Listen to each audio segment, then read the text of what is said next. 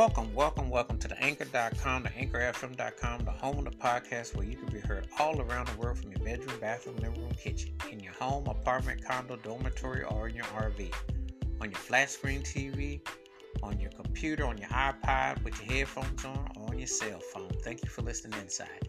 If you happen to be outside in the elements, rain, sleet, or snow, yes, and hail, and you never know what's coming down, parking lot, with the mask on, curbside service drive-through, at the bus stop, back with a motorcycle, moped, or on a hummingbird playing basketball, night walking, stars, moon glow. Thank you for listening and glad to have you, and welcome. This episode, I'm going to talk about a soulful vocalist. She is one of the most distinctive female vocalists ever, R&B, pop, gospel, her voice is very strong and soulful. And the particular song I'm talking about is almost 40 years old, and if I told you the song sampled was a hit in two different areas in back-to-back years, you have to have pretty good ears to pick up on it, but it was definitely served. If I told you that it was used for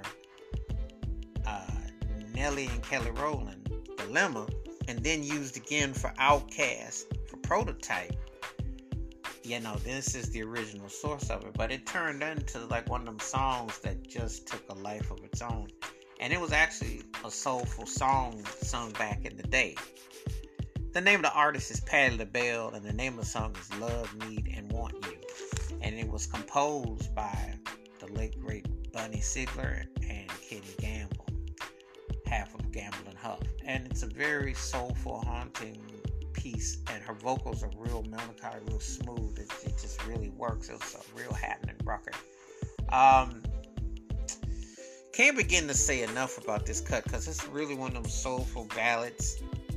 It's one of them songs that when you hear it, you just feel a certain instance to it, a certain type of feeling, and it's a really smooth R&B song. It's really just as direct as can be. And I've always dug the nuance of it, the tone and feel of it.